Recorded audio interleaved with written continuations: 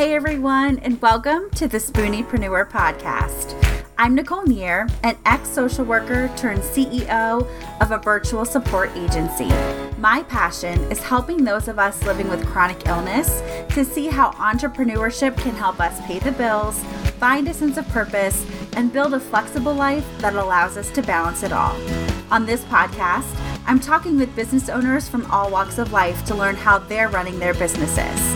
I'm also going to take you behind the scenes into how I run a six-figure business while living with fibromyalgia, bipolar disorder, irritable bowel syndrome, and anxiety. If you are a Spooneepreneur or thinking about starting a business, you are in the right place. Hey everybody, and welcome back to the Spooneepreneur podcast.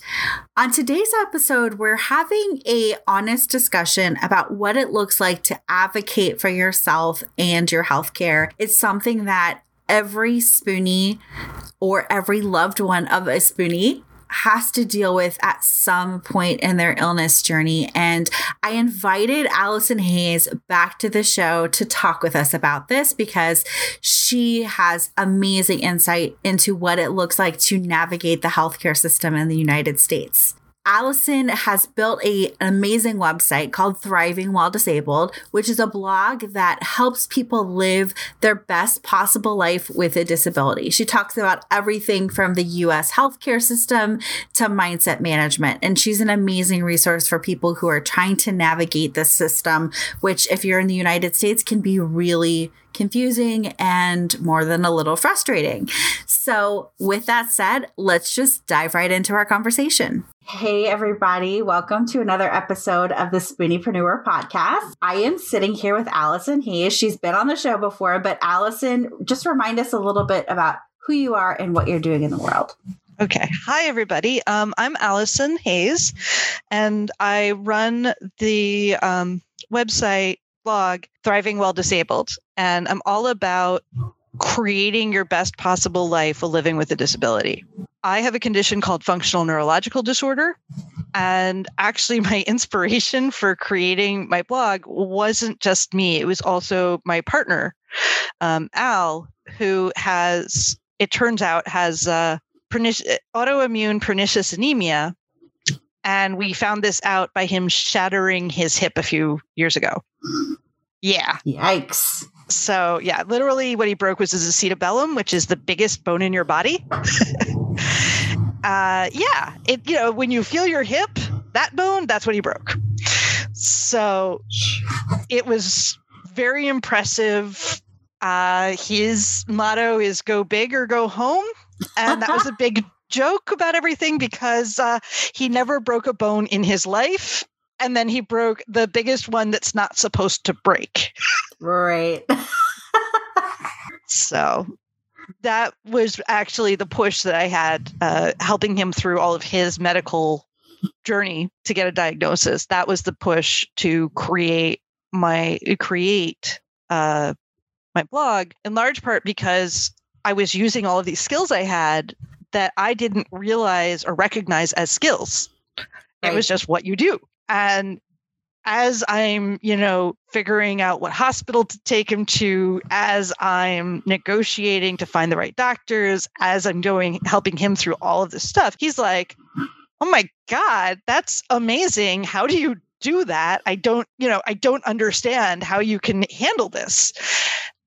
And he pointed out to me, it is a skill and it is a talent and it is something a lot of people don't have. And that's what got me to go, okay, I guess I should blog about this and I should do something to help others understand and use the systems because, it is such a mess. And wow, I know how to do this. Cool. Right. So, and I love that we're having this conversation because one thing that you and I have talked about is how important it is to do your research, be the advocate for yourself and your healthcare journey, how to show up to your doctor's appointments and know, what questions you're going to ask and things like that. So let's talk through some of those skills that you have that you teach people on your blog. I want to pick your brain. If somebody is still, say, searching for a diagnosis. Yes. we all go down that Google like hole of like, oh my gosh, like I think I have cancer and I'm dying kind of, thing. Yep. But how do we effectively research what's going on so that we can show up to that appointment kind of asking the best questions? Okay. So there's a few different pieces to it. The first is I highly recommend not doing symptom searches. Right. Just all you're going to do with that is stress yourself out. Mm-hmm. And if somehow you happen to be right, you're going to need that energy to deal with it. But if you're wrong, you just wasted a lot of energy on worrying about something that you don't have and is not an issue. Mm-hmm. So to start, it's about having a quality primary care physician who can help guide you to the right doctors, and have a quality specialist who can give you actual useful answers that will narrow it down so that you'll have only a couple of conditions to research. Because once you've got like 1 to 3 things going on, then it's okay to research that and really do a deep dive and understand what it is and how it works and how closely it aligns with your experience. Because that's really one of the most important things. Because here's the way I look at it. Your doctor is the expert in the way that bodies go wrong. Mm-hmm. You are the expert in your body, how your body has worked and how your body has gone wrong. And the goal isn't for the doctor to magically tell you what's going on. Mm-hmm. The goal is for you and the doctor to combine your expertise so that together you find a diagnosis that actually fits all of your symptoms and that matches your experience enough that you look at it and go, yes, that fits. You and your doctor are solving a puzzle together. And they're making suggestions, but you're the only one who can affirm that the diagnosis is correct or point out the inconsistencies of the story the doctor is trying to sell you. I love how you frame it as you're equal, because I think a lot of people, and myself included, at points in my journey, you walk in and you just like, you want the doctor to have the answers. Like you want them to be the expert. You want them to tell you exactly what's going on and what is going to happen to fix it. Yep. And it isn't really, I think, until you make that shift of like, no, I'm the expert on my body and you can say something, but if it doesn't feel right, I'm allowed to say that doesn't feel right. Exactly. And that's the thing. It's the doctor isn't in your head. The doctor isn't in your body. So they can only guess based on what you tell them. So part of your job is to be really good at communicating what is wrong in your body, in your brain, in your experience. That's your job, to really understand it as deeply as possible, to be able to explain it, to be able to communicate it to your doctor. Your doctor's job is to interpret that information and give you a possible or probable diagnosis and a way to confirm or deny the diagnosis. And eventually there is a point where it's just, you either accepting or denying it. Mm-hmm. But the doctor can't make you accept it. Yeah. And your job is to look at the information. And if you don't like your diagnosis, that's, nobody wants to be diagnosed with a serious cancer. Nobody wants to be diagnosed with a condition that's progressive and deadly. You don't want that. But if everything fits, mm-hmm. well, then you have to accept it. Mm-hmm. Which is its own process, right? Oh, exactly. And so your job isn't to find the diagnosis you like. It's to find the diagnosis that fits. Mm-hmm. And that can be painful too. Yeah. But, your job is when the doctor gives you a suggestion that fits, to process it, to accept it, and to take it on as your responsibility to treat it right. Right. And I think that's where, I like that you say the doctor can help you in the beginning stages. Kind of they're like, well, it could be this or it could be that. Mm-hmm. Right. For me, it could be MS, it could be multiple sclerosis, or it could be fibromyalgia. So we're going to and then that's when I go out and say, okay, so what about MS fits? What about fibromyalgia fits? Mm-hmm. but like you said, you have the choice of whether when they came back and they're like, no, definitively, it's not MS, it's fibromyalgia. I had the choice of saying, oh, I agree with that. Or, oh no, I want 5 more tests. Right. And it's your prerogative to do either. Correct. But, Right. But there's, but the more definitively they can show you why it is or isn't that, there is a point where you just have to accept the evidence and be like, oh, okay, this is what's going on. Right. So for me, for my FND diagnosis, at the time of my diagnosis, there were no accepted tests to confirm the diagnosis. For a lot of doctors, it was a diagnosis of exclusion. Mm-hmm. So, they put me through an MRI and okay, they can't see anything broken. Cool. Maybe it's FND, maybe it's this other stuff. They didn't even come up with at the time it was called conversion disorder. That's another story. But I was convinced of my diagnosis the first time I actually heard conversion disorder, because the neurologist I talked to was a movement disorder specialist who was aware of the condition.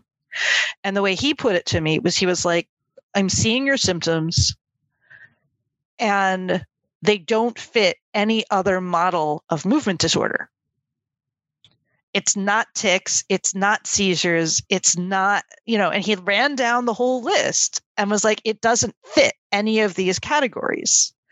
And the condition I know of that fits, that you fit, is conversion disorder, because it is so very stress responsive, because it's not the same motions.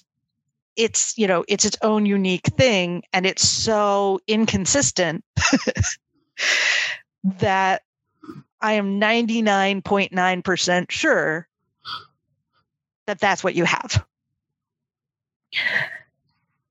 He didn't do any extra tests, but he had the expertise to be able to knock out all of the other possibilities in that one conversation. Mm-hmm. And that's why I could accept that diagnosis. For my partner, Al, the first diagnosis was really simple. He shattered his acetabellum. Right. They found it on an X-ray. That actually took several hours because it's such a rare break.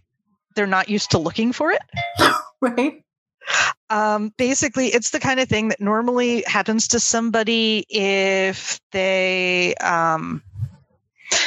fall more than 5 stories off a building, or if they're in a head-on collision. Right. And Al was walking quickly to catch a light rail and slipped. Wow. And also he couldn't unbend his leg. So the X-ray was taken at a weird angle because of the whole, the joint was broken. Right. Right. Yeah. So, but they had one X-ray that showed the break. And finally they're like, yeah, he that's what happened. He broke his acetabellum. But then we spent a year trying to find out why it broke. And the first answer of he has osteoporosis only raised more questions. Right. Since osteoporosis is something you generally, attribute to much older women, and It does happen in men, but generally osteoporosis is either associated with post-menopause in women or with some kind of genetic predisposition and with older age. And so it's like, okay, he's 38. Right. And has appeared to be completely healthy his whole life. Yeah. What happened?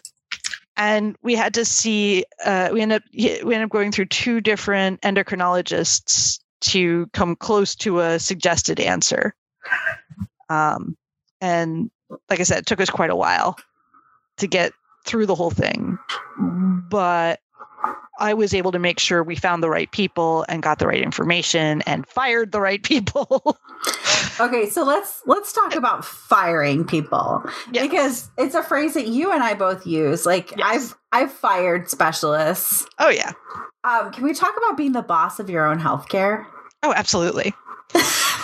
Absolutely. So the first thing is, in all honesty, being the boss of your own healthcare doesn't start with seeing the doctor. Mm-hmm. It starts with selecting your insurance. Oh, girl.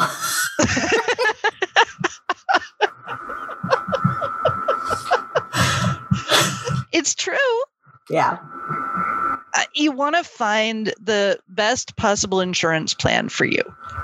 And if you're dealing with a chronic condition, it's almost always cheaper to pay more per month and take a plan that has that lower deductible and higher, oh my God, the word just, the higher monthly premium. That's the word. The premium. Yeah. Yes. So it's almost always better to take the higher premium and the lower deductible if you are dealing with a chronic condition, because you're going to be going to the doctor.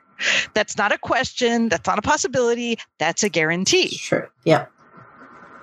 So the first thing is, when you look at your options for medical care, pick the one with the higher premium, because that's going to give you more services and fewer unexpected costs. Mm-hmm. It still can be bad. Don't get me wrong. Right. Yeah. But it's less when you're paying more upfront. Mm-hmm. And if you know you're going to be using the services and you know you're going to be seeing people, good rule of thumb, take the higher premium, because you're probably going to be paying less in the long term. Mm-hmm. If you have, and also that way you've invested ahead of time. And so you have more psychologically of a push to actually go see the doctors. Yes. Yes. You know, you've already invested all this money in your healthcare. Yeah. So just pay that little extra of whatever the deductible is or whatever the copay is, because you already put most of the money in. Yep. And that's a powerful tool too, if you are reluctant to see doctors. You make that one decision ahead of time, and all of your appointments are going to be cheaper this year than they would be otherwise. Mm-hmm. So do all the appointments. Yeah. I actually this year made the choice of investing in a much more expensive medication plan than I usually do. Specifically so I can try out some new migraine treatments. Mm-hmm. I've been dealing with migraines for a couple of years now and had basically had a constant headache for a year and a half.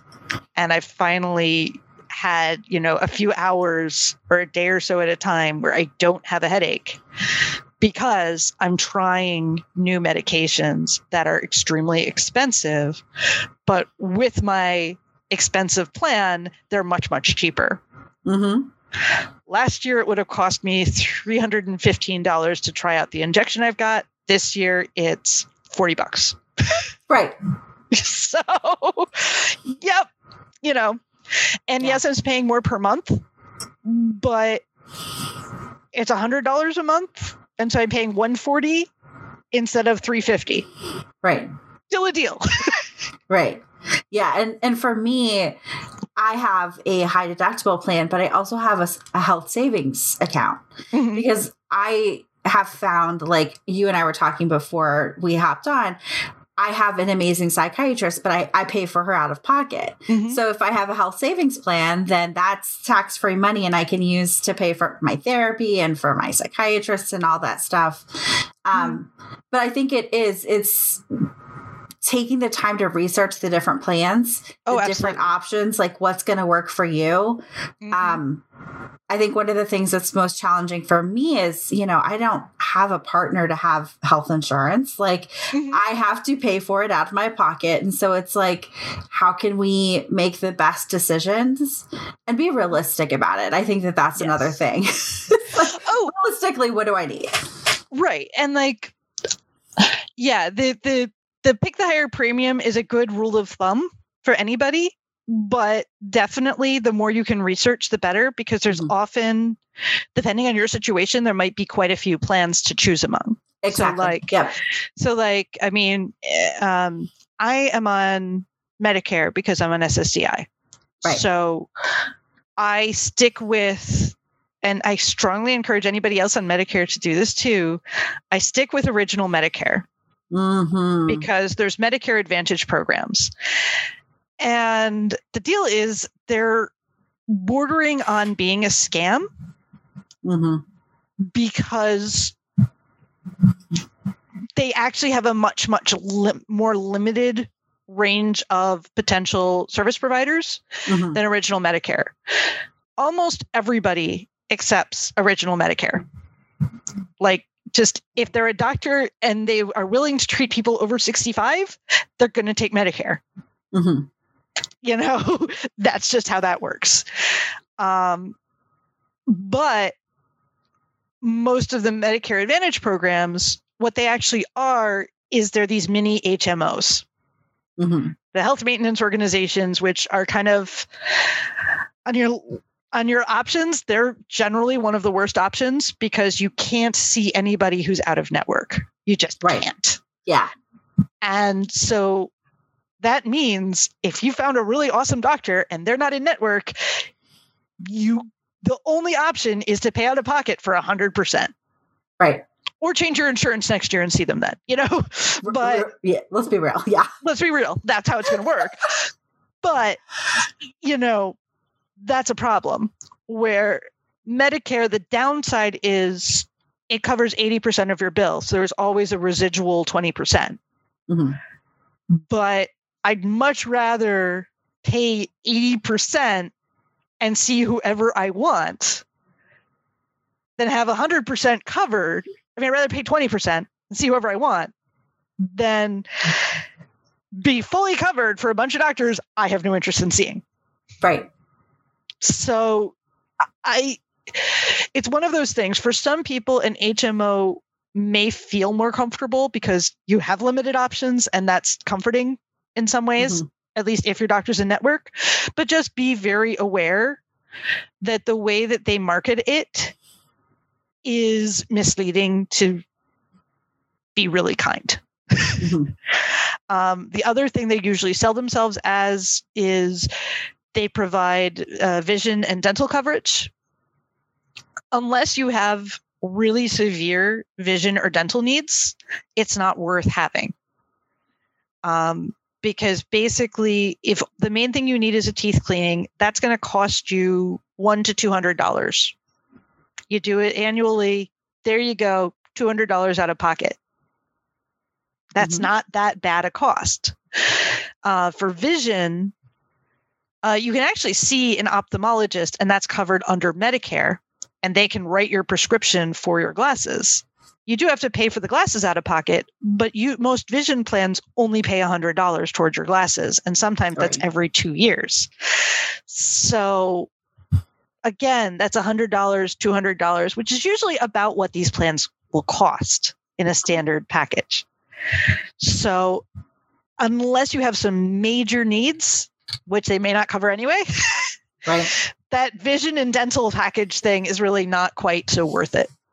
Right. And I just want to make that clear, because even friends of mine are like, yeah, I'm doing the Medicare Advantage because they sold me on it, or it sounds like a good plan. And I cringe every time I hear it, because I'm like, wow, you just cut your options in half. that's what you did. The other part is the big expensive bills that people are most worried about tend to be hospital bills. And if you're low income, you usually can get some form of charity care and have most or all of that expense forgiven as well. Mm-hmm. So if you're in a bad financial situation, don't worry too much about that 20% that's left over, because the big scary stuff, if you're that low income, is going to be taken away anyway if you just apply to the hospital for extra help. Mm-hmm. And the regular 20% is really about a copay cost, maybe a little more, depending on your insurance coverage. Like my neurologist visits are $20 to $40 for me out of pocket. Mm-hmm. And again, my partner's insurance, the copay to see a specialist is $40. Mm-hmm. So it's not that much. It's not that big a loss if you're dealing with those kinds of things. And I actually have posts that I wrote on my blog specifically about Medicare. I actually called it Medicare Disadvantage for precisely these reasons. Right. And a post about, I have a couple of posts about choosing your healthcare plan, because it is really important. Mm-hmm. My partner gets insurance through his employer. He only has two options. And we went over his two options. And I'm like, yes, you're going for the plan with the higher premium. And, we went over why. And he's like, oh, yeah, you're right. Right. It's going to cost us an extra,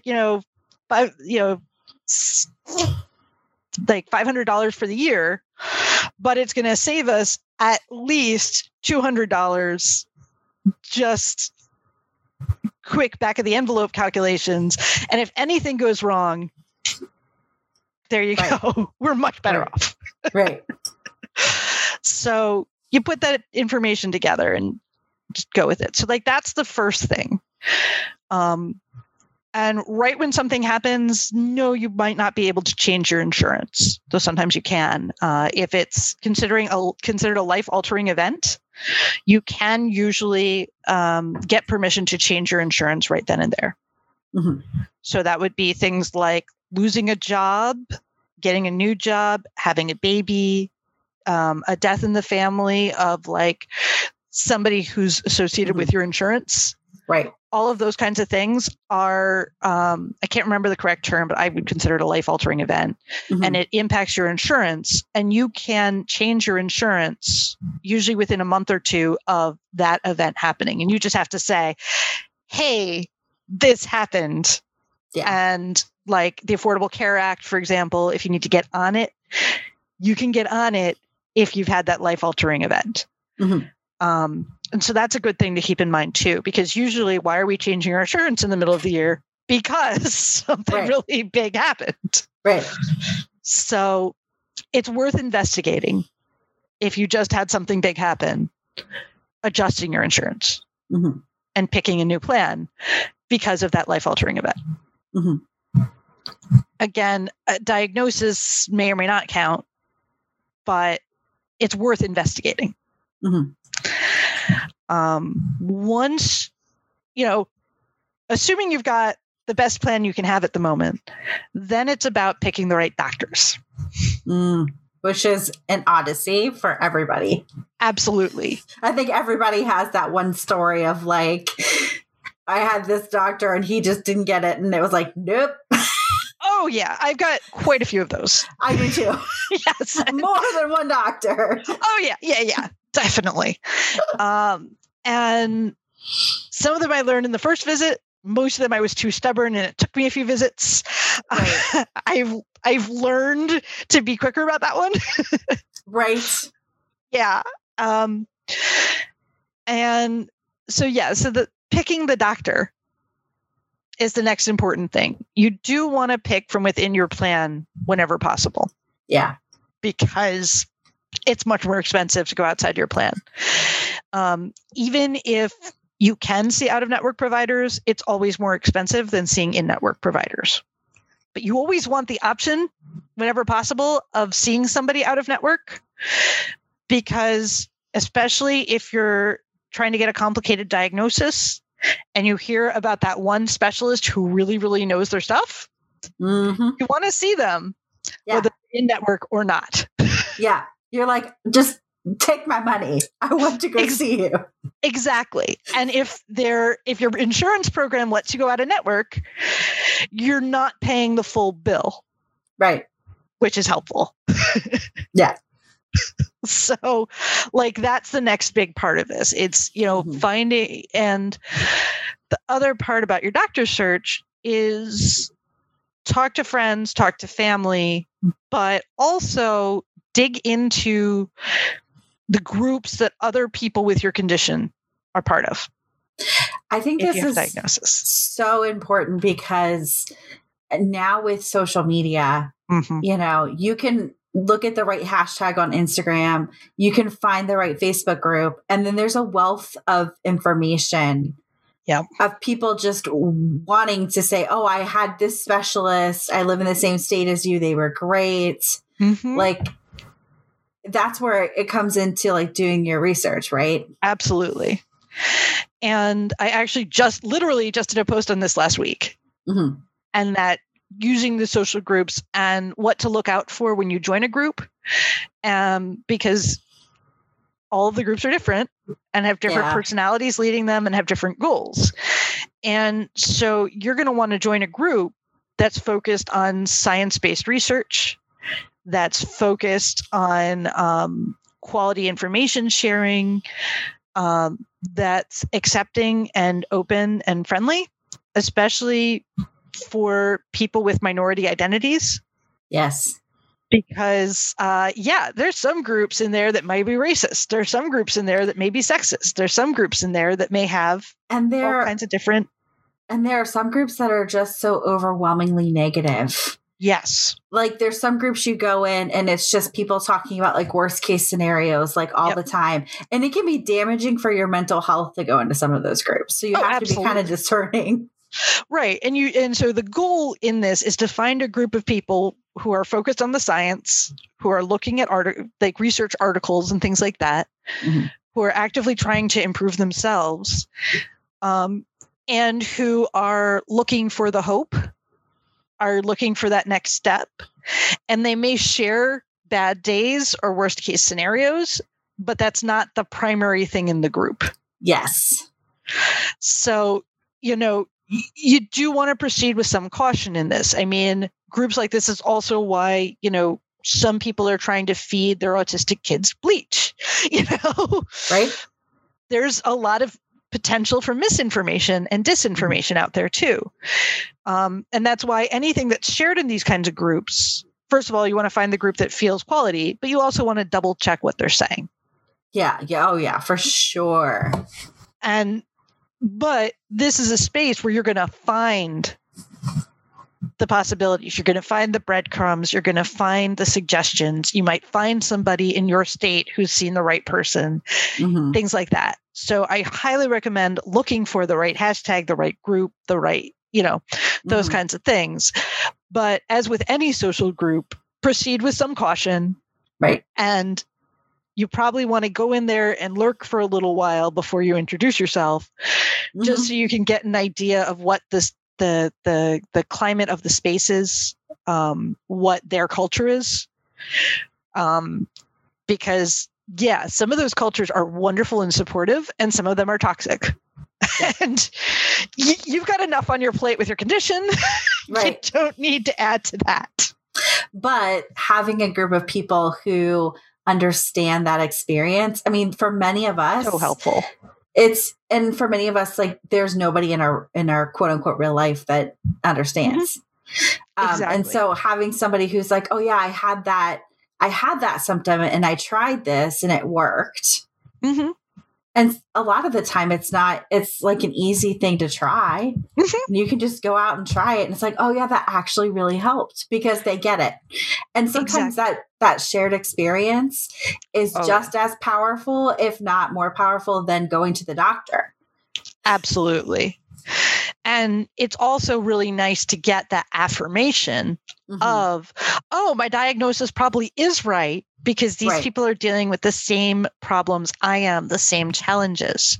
And honestly, that's also where you can find out if it doesn't fit about potential other diagnoses. Because there's always people in these groups who thought they had the condition and then got more testing or new information and found out they actually have this other thing. Right. And now you know about other possible diagnoses. So like with FND, a lot of people get told that they have FND and they actually have like Ehlers-Danlos syndrome or Lyme disease or vice versa. And so by participating in the FND-based groups, I not only learned more about my condition and got more affirmation that it's what it was, but I also heard from people who are misdiagnosed what their misdiagnosis was. So if new people join the group and say, oh, I've been told I have it, but I don't feel like it's right. I don't feel like it fits. Well, here's 3 other conditions to look into and see if they fit. Right. Or to have your doctor test you for. Yes. So that you can, either confirm or deny. Because for too many people, FND is a diagnosis of exclusion, which basically means when the doctor runs out of ideas, that's what they say you have. Right. It's like same with fibromyalgia. I mean, they called it diagnosis of exclusion. They're like, oh, well, none of these other things fit. So it's probably just that, which is, I mean, it's its own thing. But I feel like we could talk about this forever. But I do want to share, like, you help people do this work. Yes, I do. So tell us about that. All right. So I've created now a coaching program specifically to help people through all of the doctor and medical care management stuff. It's a 6-month program where we would be meeting we would be meeting monthly for about an hour and a half, and then communication by email or whatever in between. And the goal is to look at the combination of what's going on in your head and what you practically need, so that we can get you to this stage of 1, having the right doctors. 2, having a firm diagnosis. 3, having a treatment plan. Right. And then like streamlining things as much as possible so you don't have extra appointments, unnecessary appointments, and things like that. And so that you can feel very much in control of the journey and be able to accept the diagnosis and have a solid treatment plan for it. So like what I'm trying to do is coach the person through that whole process from wherever they are to at least much better by the end of it. Because I can't promise everything's going to be perfect at the end of 6 months. But what I can promise is I'm getting you as ready as possible as you're going through it. And that, all right, let's think about your insurance. Let's think about, who can you see? And evaluate them, because a big part of the evaluation process is looking around to find the little details out there to figure out who's the right fit. But you first have to decide you're going to do that, and you have to commit to it. And, you have to be ready to accept your diagnosis if it is right and know where to draw those lines. And so I'm prepared to have those kinds of conversations to help my client to really go from overwhelmed to I got this. And that process, during that process, it's so easy to get stuck in your own head, and to get stuck in inaction because of, fear and like all these worst case scenarios. And I think having somebody to help reflect back to you, oh, have you thought about this? Or what's the thing behind the thing, right? Like, I think that's really powerful. Right. And so that's what I'm trying to do with this. It's, like I said, I walked my partner through this whole process, and I went through it myself. And so I've had both of those sets of experiences. I actually got my partner through two different health crises. He had a brain injury in 2012, and I managed all of his care through that because he was not actually able to. Right. And then, 3 years ago now, he shattered his hip, and we had to go through, we had to find the right surgeon for him. Then we had to get him tested, get a diagnosis. We had the first, I mentioned it in our last conversation, he had an endocrinologist be like, oh, maybe he was born this way. And we're like, no, absolutely not. No. So yeah, no.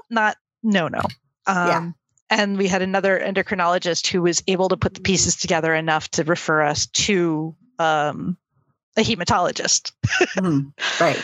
And that was how we got him diagnosed. The other big thing for me that I found really helpful is when you're trying to deal with your diagnosis and get in to see the right doctor, like once you've decided this is the doctor I need to see, is to flip the script and think about what will the doctor be interested in? What's unique and different about my symptoms or my condition that will make me an interesting patient? And then point that out when you reach out to the doctor. Because you want to be interesting. Absolutely. Yeah. You want, let's be real, you want to be interesting. Oh, absolutely. Because if you're interesting or urgent enough, that doctor is going to make you fit in. Yeah. If you're just a typical whatever and you make a call and are meek about it, they're going to put you on the end of the waiting. They're going to put you on the end of the list. You have the next available appointment, which is the official next available appointment. But there's always cancellations, adjustments, emergencies. And if you can fit into that interesting category, you can often move up in the line. Sure. So with my partner, I got him into, I'm so proud of this. I got him into the hematologist the next day. Yeah. Usually going to see a specialist, it can be weeks to months of waiting. Yeah. I waited 9 months to see my current neurologist, even though I had FND. Right. And he's interested in FND. You know what I mean? Right. I called him and I'm like, and I have FND. And they're like, oh, wow, he'll want to see you soon. I'm like, okay, cool. And they gave me they scheduled 2 appointments with him and both got canceled and readjusted. But the other part of it was I was not urgent about it. Right. I had my diagnosis. I knew what was going on. I just wanted to have a neurologist there in case something else went wrong. Right. And so I was like, sure, I'll wait 9 months, whatever. I don't care. But, just to do the contrast. And basically what happened was when I called that hematologist's office and said he might have pernicious anemia, they said, okay, he needs to see a doctor right away. And started trying to put Al off onto, somebody in an associated department who was relatively new. And I'm like, no. Listen, he's 38 and has osteoporosis. And we found this out when he shattered his acetabellum. And we think the pernicious anemia is the cause. And they put me directly, as soon as I said all that, they're like, oh, put me through me through to his personal scheduler. And I left a message for her giving all those details. And she called me back at 4 that afternoon and said Al could see the doctor at 10 the next morning. Yeah. Yeah. Yeah. Now, I wouldn't have done it if we weren't really trying to dig and figure it out. But if you're in that urgent place, how do you make yourself look interesting, exciting, urgent to the doctor? Well, being completely honest. You got to be completely honest on this thing, okay? But how do you make yourself interesting and exciting to the doctor? And you'll get in faster. Yeah. also ask for, the other advice on that front is ask for, ask about the waiting list. A lot of offices will have cancellation lists. Oh, always ask for the cancellation list. Yep. And say, please put me on your cancellation list. Always. And then if somebody cancels, you've got an appointment. You've got minimal notice. So if you've got, a really strict schedule, it's harder. But it also then expresses that urgency. Mm-hmm. And you never know how far in advance somebody's going to cancel. So you just cross your fingers and hope. Yeah. So Allison, where can people find you on the internet? Okay. My site is Thriving While Disabled, which is www.thrivingwhiledisabled.com. Mm-hmm.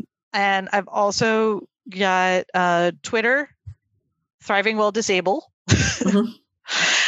And I've got a Facebook group, Thriving While Disabled. Consistency, mm-hmm. right? Yes.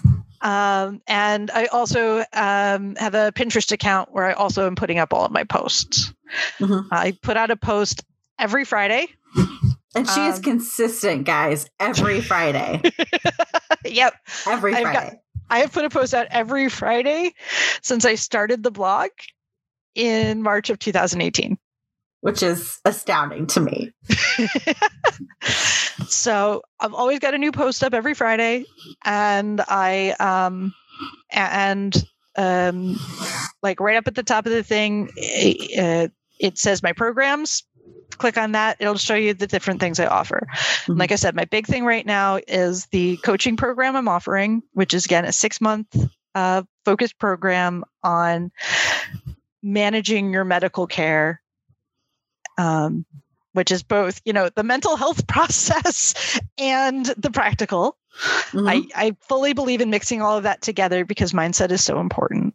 Mm-hmm. And I'm also offering support for people who are either trying to apply for disability or are on it and trying to work or otherwise go through a major life change mm-hmm.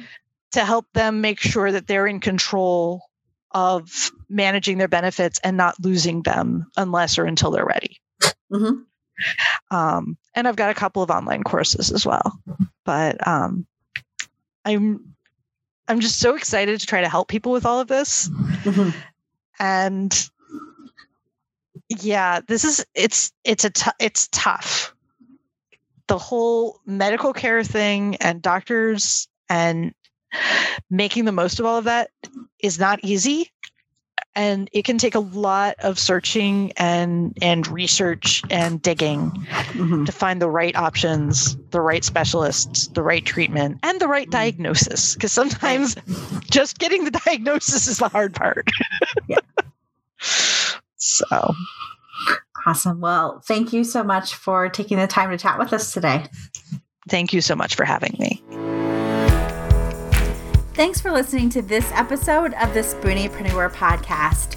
If you enjoyed this podcast, please share with your friends and don't forget to rate and review it on iTunes, Spotify, or wherever you listen to your podcasts. And if you're looking to build a business that runs on word-of-mouth referrals, and who doesn't, head on over to www.resilientbusinesstoolkit to check out my free masterclass teaching you to build a marketing plan that drives word-of-mouth referrals into your inbox every month. Thank you for listening, and I'll see you next week.